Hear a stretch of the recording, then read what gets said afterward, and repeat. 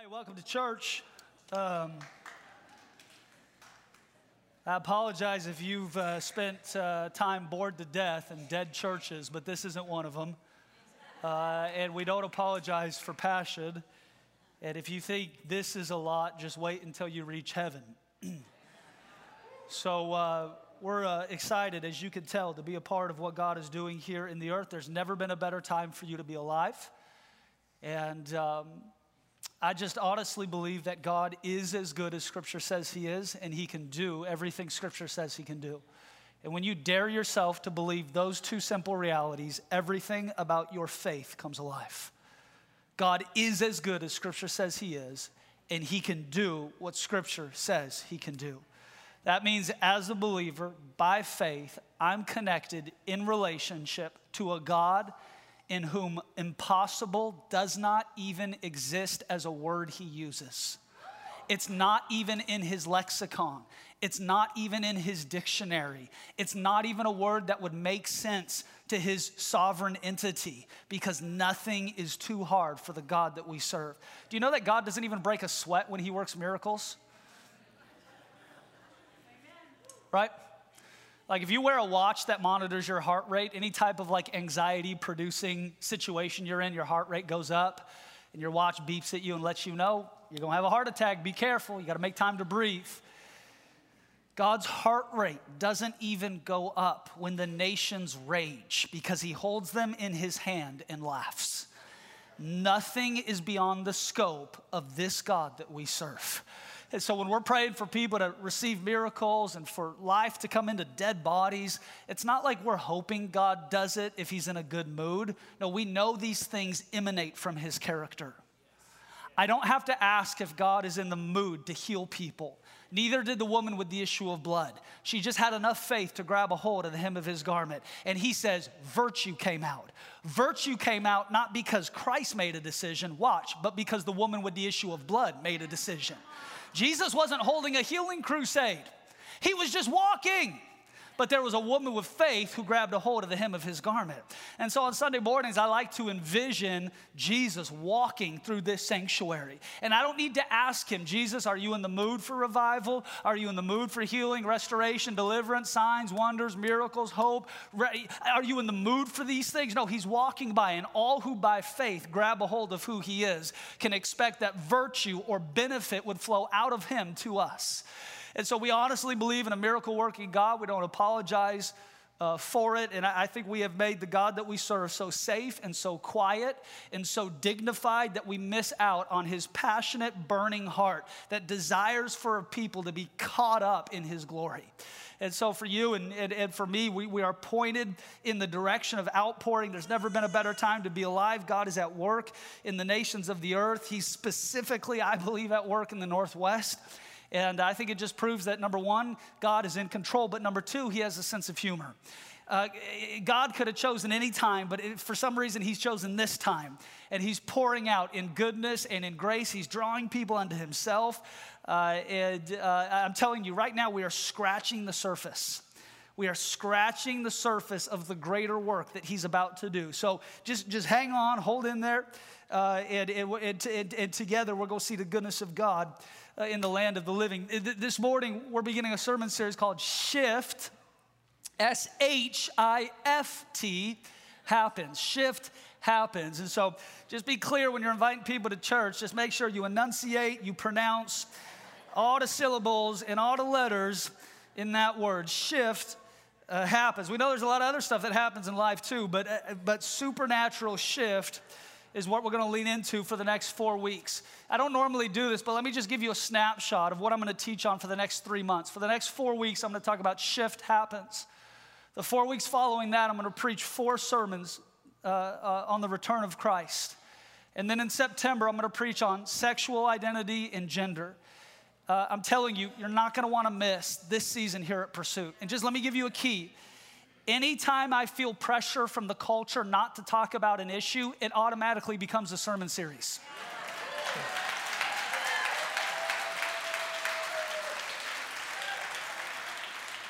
And so we're going to teach the whole counsel of Scripture and help people come under the lordship of Christ Jesus. Jesus is not just your Savior, He is your Lord.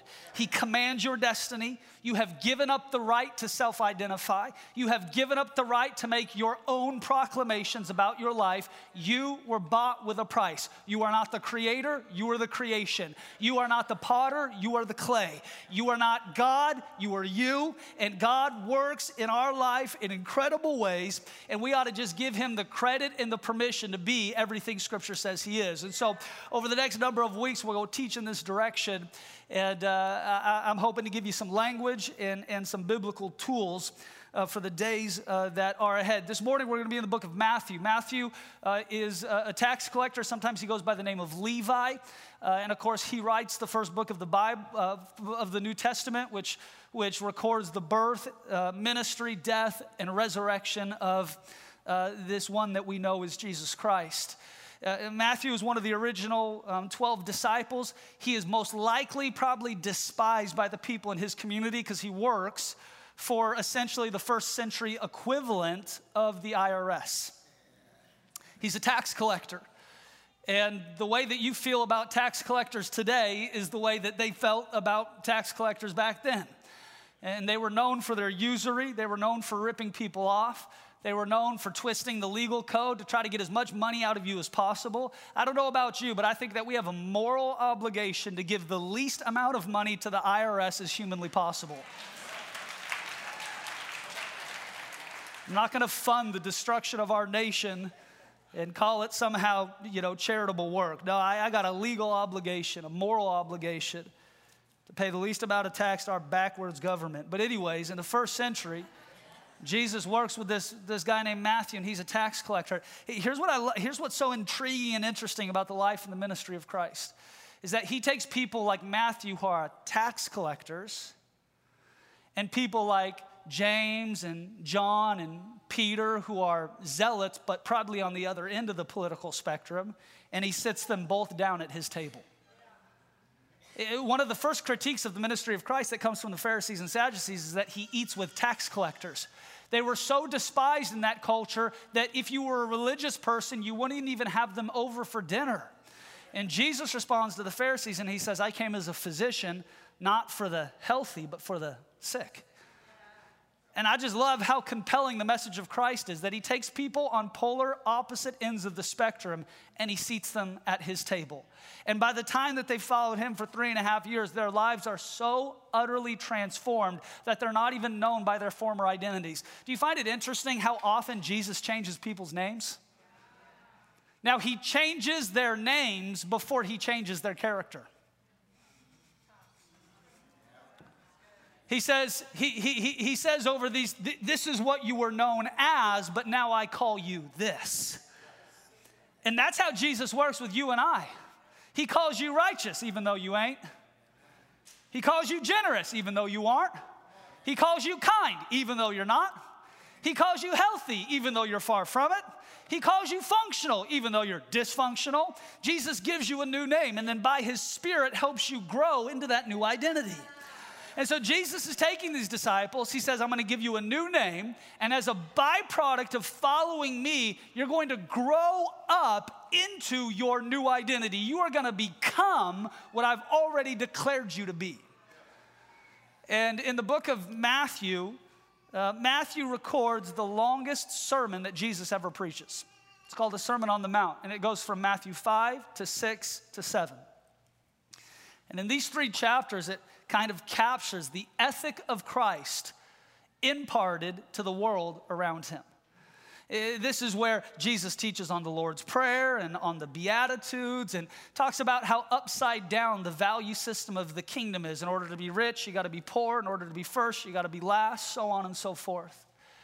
And in Matthew 6, there are 4 statements that Jesus makes that I think represent supernatural keys that God is giving his church in this season to see us shift into breakthrough. I don't know about you, but if you've ever thrown your back out and had enough courage to go to a chiropractor where they really work on your spine, and it always sounds like they're breaking your back, and it always sounds like things are popping, you got bones moving that you didn't even know exist, and you go into the chiropractor and they align your vertebrae. And all of a sudden you leave that place and you go, I didn't know I had that range of motion. I didn't know I could stand up this tall. I didn't know what it was like to live pain-free in this environment. I believe that that type of thing is happening in the spiritual as God is giving us keys to shift out of dysfunction into function, to shift out of waiting for breakthrough into experiencing breakthrough. And so over the next number of weeks, I'm going to give you keys, supernatural keys that represent opportunities for the body of Christ to shift into the divine plan and purpose that God has for us in this hour. This is why one of the most crucial messages in the New Testament is he who has an ear, let him hear, and he who has eyes, let him see. There is a God who is interested in doing work on the earth. He's interested in doing work in your life, in your sphere of influence, in your family, in your workplace. And I think so often we live saved lives, but ignorant of the season that we're in. And that's why the Bible pays special attention to a group of people in the Old Testament called the sons of Issachar, for they knew the times and seasons of their anointing. And so for us, over the next number of weeks, I'm going to give you some keys. And I think these keys will remind you that even big doors tend to swing on small hinges. They're operated by seemingly insignificant keys. But as doors are opened to what God has for us next in this season, I think we're going to see some supernatural things happen in this environment. In Matthew 6, starting in verse 1, the Bible says this: be careful, warning, be careful not to practice your righteousness in front of others. Why? Because if you do, you will have no reward from your Father in heaven. So when you give to the needy, do not announce it with trumpets, as the hypocrites do in the synagogues and on the streets, to be honored by others. Truly, I tell you, they have received the reward in full. Let me again draw you to what Jesus says here in verse 2. So when you give, watch, not if you give, but when you give.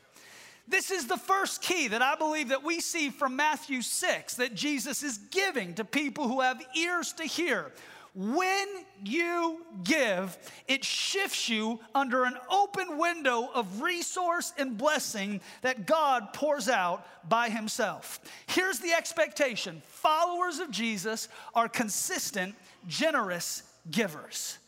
Hear me when I say this. Please don't get offended.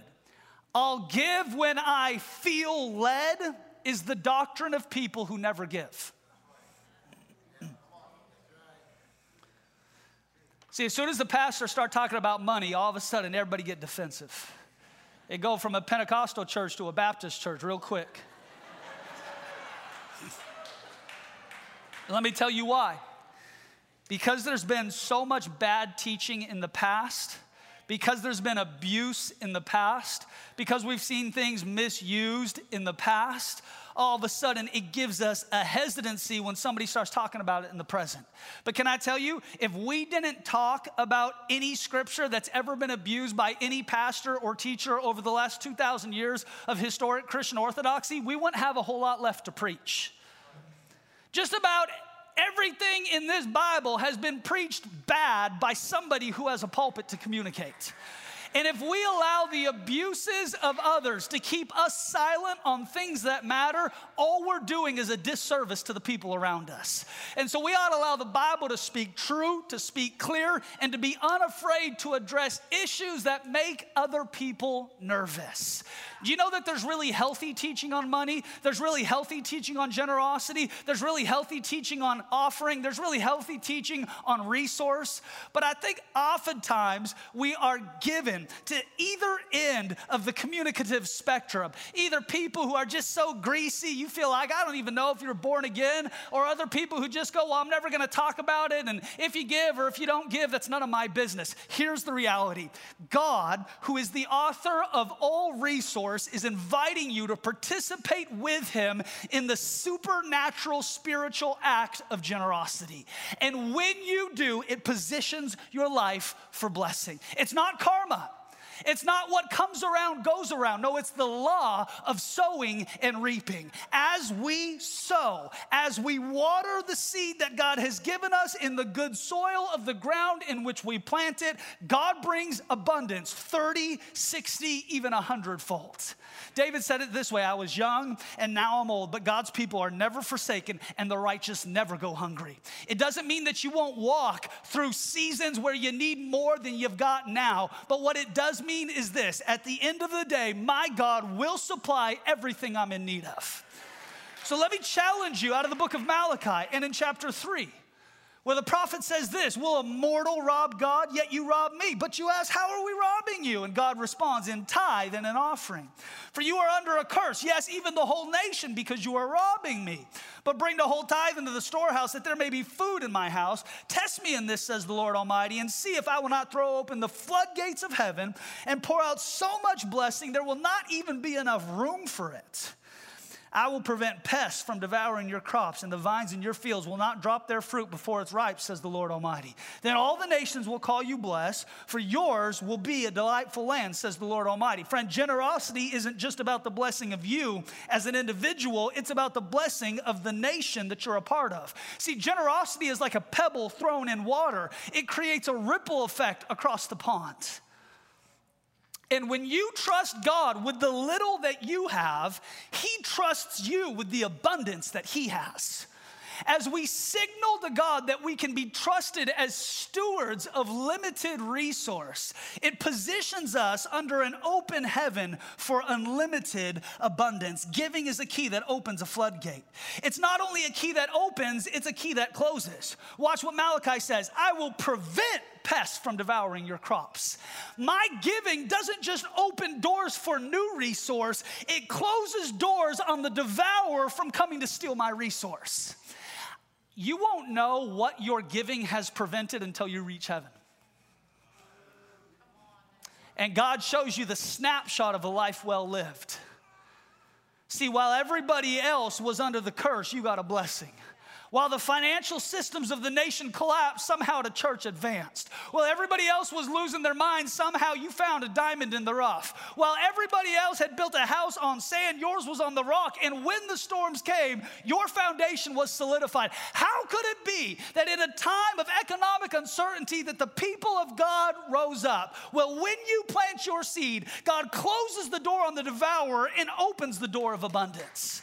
Now you might go, well, that just sounds name it and claim it. I heard that on TV. No, I read it in Scripture. No, it's right there for us. And I'm sorry if there's been bad teaching in the past, but don't allow the injury of bad teaching to cause you to walk in disobedience.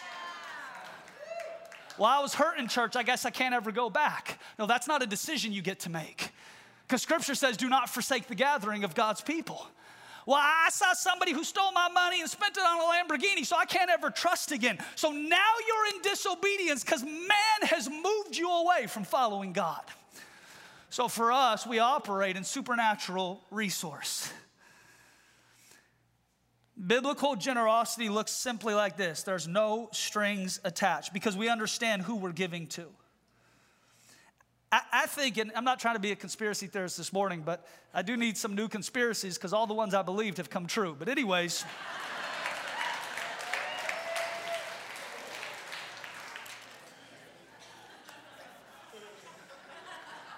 I think it's likely in our lifetime, just with the way the political climate is going, that we'll see the churches in our nation lose what is called their nonprofit tax status. So, hear my heart.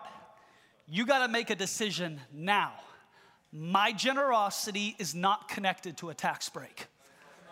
My obedience is not connected to a handout from the federal government. I'm going to be a person who walks in generosity and in resource and in wealth, regardless of what the government says about the tax status of the church I attend. For us, as we begin to think about resource, one of the things that often comes to our mind is the other end of the spectrum, poverty. And I want to challenge you this morning. Poverty is not how much you make at the end of the year. Poverty is not whether or not you make minimum wage and you're struggling to get by. Poverty is a mindset that causes you to look at what you have and think this thought, there will never be enough. That's poverty. Poverty is not, I made $38,000 this year. There are people who make $380,000 a year and they're still in poverty because the way they think about their resource is it's never enough. So I've got to hoard, I've got to be a workaholic, I've got to grind the rest of my life because there will never be enough. Let me change your mindset this morning. See, a mindset of supernatural resource is representative of the dialogue that Moses has with the burning bush. As the Father speaks to him and he says, I'm sending you back to Egypt to get my people out of captivity. And Moses goes, well, how are they going to believe me? And God says to Moses, what's in your hand? Moses says it's an ordinary staff. And God says, no, it's a tool for the supernatural. See, resource looks at what's in your hand, not as just a wooden staff or a dollar or a salary or a pay increase, but a supernatural tool for the furthering of the kingdom.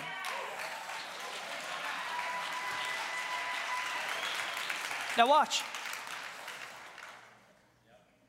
Here's why your job is of eternal significance, regardless of whether you work in a church.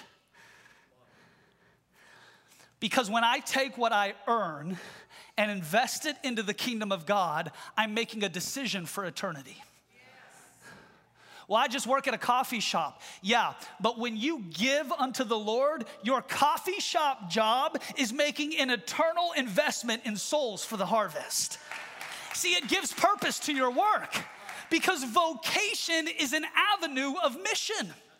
And some people feel like, well, I'm not really serving the Lord unless I work in a church. No, God hasn't called you to full-time ministry. He's called you to full-time Christianity, which means whatever you set your hand forth to do it with excellence. Because even the money that you receive from your work has supernatural significance when you view it as a seed to be planted in soil. Matthew 6 is not if I give, it's when I give. It's when I give. It's the expectation.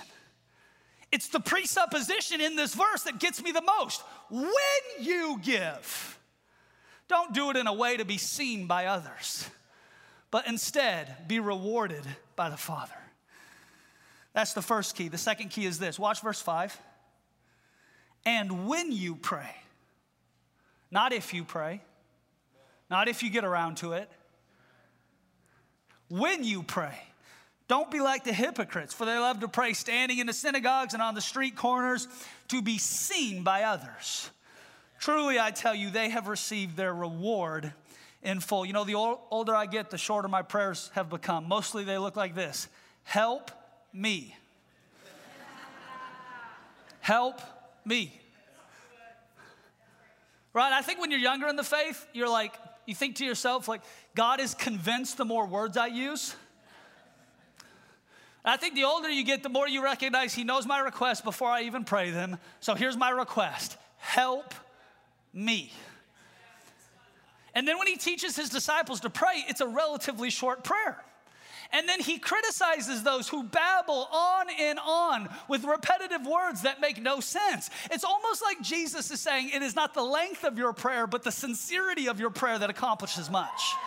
And that's why in James 5 it says the effective prayer of a righteous person availeth much, which means when I pray, I am releasing a supernatural word in the earth that does not return void. And even if I don't see it answered here, it doesn't mean that it is not already answered there. And that's why hope is not connected to exterior circumstances, but instead to an interior reality. Friend, if every prayer you prayed wasn't going to be answered in your generation, but would be answered in the next generation, but you got the best seat in the house to view it from the cloud of witnesses, it would still be worth it to pray. Because why? We're standing on the shoulders of people who prayed for stuff and never saw it. But we're so addicted to outcome, we're so addicted to signaling our virtue to people around us, we're so addicted to the validation of people in our culture that if we don't get it overnight, we feel like a failure. But I don't want to be on the right side of history. I want to be on the right side of eternity, which means even when I don't see it, I'm still going to pray. No, we're still going to pray. We're going to keep on praying. We're going to keep on praying. And if I don't see it tomorrow, I'm going to keep on praying. And I'm going to keep on knocking. And I'm going to keep on asking and keep on seeking, believing that one day this door is going to be opened unto me. You are sitting in a church that is the result of young men and young women who got together to dare themselves to believe that God wasn't done with the Northwest. It was birthed in prayer.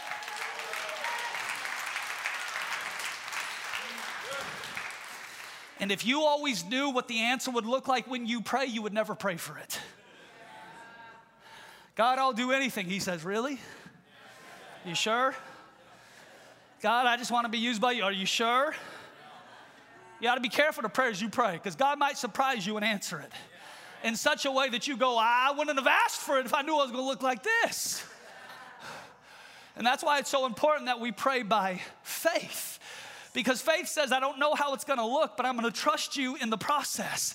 I'm going to believe that you're good even when life isn't. I'm going to choose you even when I don't understand. Jesus doesn't say if you pray, he says when you pray, when you give, and when you pray. Now that might seem not like a whole lot of revelation for you this morning, but I'm telling you, friend, there are simple keys that unlock supernatural abundance. The church is looking for better methods. And yet God is just looking for simple men and simple women who will believe him at his word. It's like the Christian church growth book industry is like this multi-million-dollar industry every year. Everybody's looking for the newest and the latest and the greatest. And look, I want to learn and grow, and I certainly don't think that we're the only thing around and everybody has to do stuff like us, but can I tell you the best tips for supernatural advancement come from this book? And it's really simple, and oftentimes it's staring us right in the face. But because oftentimes in life we're looking for this Gnostic knowledge, and we're looking for this weird abstract revelation, we're looking for these weird formulas, and we're putting together all these kind of conspiratorial spiritual theories in order to get God to do stuff. And here in Matthew 6, in the longest recorded sermon Jesus ever preaches, which by the way was only 3 chapters, he's telling people these are the keys that shift you into breakthrough. When you give. Well, I'll give when I have more. No, you won't. Generosity is never about how much you have. It's always about the attitude of the heart in which you operate. If you don't give when you make minimum wage, you won't give when you make $1 million a year, friend. Just let me tell you.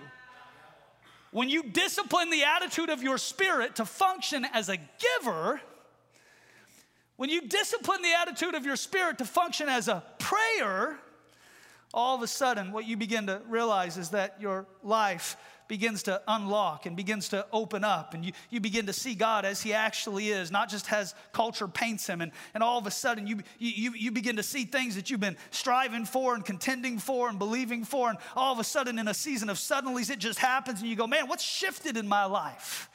No, you've attached yourself to some keys. Jesus corrects a cultural perspective. Watch.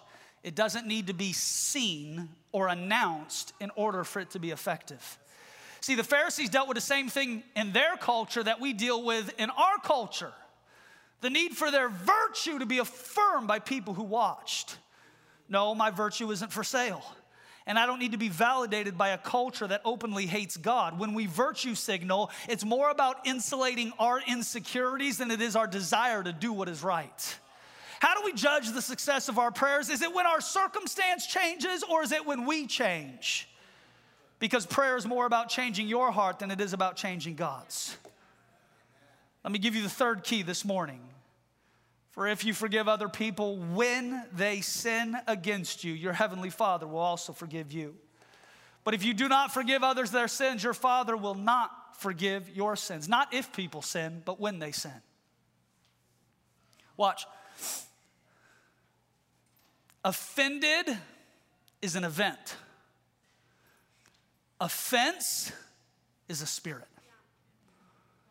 You can be offended without adopting a spiritual identity of offense in your life. Just like I can be hurt without becoming a victim. I can be sick without adopting a spirit of infirmity. I can walk through life without allowing that designation to paint my identity going forward. Now, Jesus is speaking to his followers, and he doesn't say if people tick you off. He doesn't say if people sin against you. He doesn't say if somebody does you wrong. He doesn't say if somebody hurts you. It says when they sin against you. If you forgive, the Father will also forgive you. Do you know that when you withhold forgiveness from somebody else, it prevents you from receiving the necessary grace and mercy you need in your life to develop through your dysfunction. And life becomes a lot easier when you learn to accept the apology you never received. I don't need to wait for you to ask for forgiveness for me to forgive you and move on. But I think sometimes through bad teaching on forgiveness, we're scared of what it actually is because it's been misidentified. Let me correct a narrative this morning. Forgiveness is not permission for that person to come back into my life. Forgiveness is not an excuse to live without boundaries. Forgiveness is not an affirmation of someone else's bad behavior. Forgiveness is me making a choice that I can't afford to live life under the bondage of what's been done to me. And it's possible to love people at a distance, but it's not possible to be a follower of Christ and walk in unforgiveness. No, see, forgiveness is not, it's okay. Forgiveness is, I'm gonna be okay because I'm receiving help from a healer. And even if you never ask it, I'm still gonna grant it because I can't afford to allow baggage to keep me in an old season when God's trying to shift me into a new season. He don't say if they sin, when they sin. This isn't if I let you down, it's when I let you down. This isn't if I get it wrong, it's when I get it wrong. It's not if your spouse irritates you, it's when your spouse irritates you. It's not if you want to strangle your kids, it's when you want to strangle your kids. It's not if your neighbor ticks you off, it's when your neighbor ticks you off. You got to make a choice. I'm not going to build a camp around my offense. I'm not going to build an altar to what's wrong. I'm going to keep my eyes on Jesus, the author and the finisher of my faith. See, we've got to make a choice. Because God's given us some supernatural keys. I think sometimes as a pastor, people think I have access to secret knowledge that doesn't exist in the community. Man, how did it work, Pastor? How did you, man, what was the... And I wish I could sound more intelligent than I actually am. But Matthew 6 is just really basic. It's so basic that most people miss it. It's so basic that people don't think that it's actually a supernatural key to unlock something in your life. But can I tell you, generosity is not natural, it's supernatural. Forgiveness is not natural, it's supernatural. Prayer is not natural, it's supernatural. Now, these are things that war against the flesh. These are things that are an enemy of God's kingdom. These are things that don't always make sense in the natural paradigm, but they make sense in the spiritual paradigm. I don't wake up in the morning and think to myself, I am so excited to pray, and I'm so excited to get to church and give, and I'm so excited to worship, and I'm so excited to forgive. No, because it wars against my flesh. But when I choose obedience over comfort, my life develops. Well, I just want to be comfortable. You're in the wrong church. In fact, you're in the wrong religion.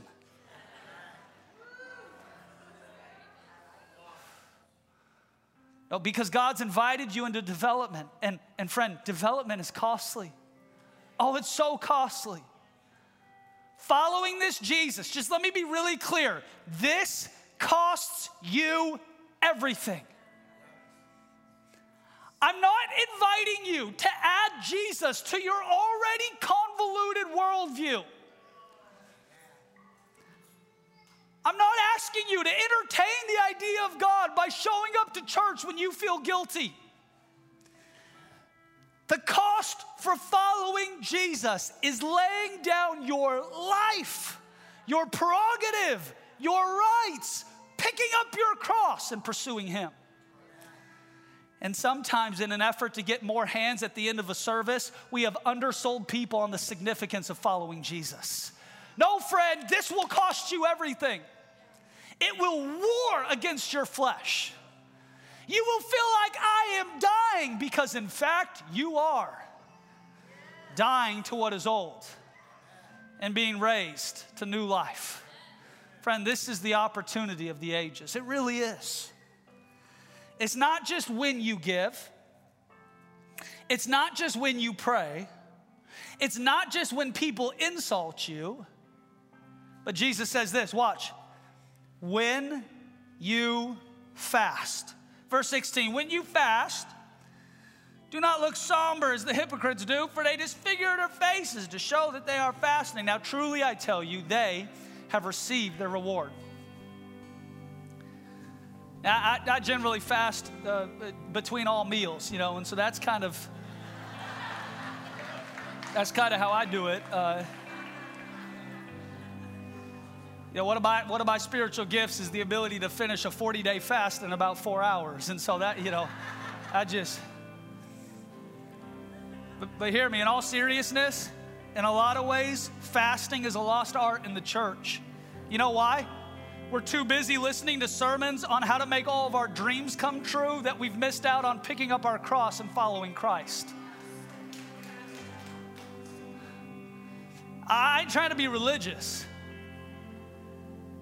I'm not trying to give you some magic formula. If you'll fast on Tuesday, you'll have breakthrough on Wednesday. I'm just saying Jesus outlined some ingredients in Matthew 6. And some people spend their whole life reading the Sermon on the Mount and they still can't see it. I don't know how it works. I just know it does work. When you make a decision for a season or for a meal or for a moment, to put aside what you need in the natural to pursue what you need in the spiritual. There's just something that shifts in your life. And I figure if it was good enough for Jesus, it probably gonna be good enough for us. I know that after he was baptized by John the Baptist in the Jordan River, he went into the wilderness 40 days and fasted. Now, I won't survive 40 days. I don't have a lot to lose at this point. However, I do know that when I will just come into obedience to some of the simple things that Scripture communicates, there are things that are happening in the unseen atmosphere that I am unaware of. When you pray, when you give, when you fast, when people insult and you make a choice to forgive, these things operate as keys to the kingdom that unlock ancient doors. Let me end in this verse. This comes from Matthew chapter 16. Where Jesus says this, I will give you the keys of the kingdom of heaven. Whatever you bind on earth will be bound in heaven. Whatever you loose on earth will be loosed in heaven. I will give you the keys. Friend, these are keys that cause supernatural shift in your life. And as our lives come into the obedience of following Jesus, not just as my Savior, but as my Lord, things begin to change in and around me. Come on, would you stand as we close this morning?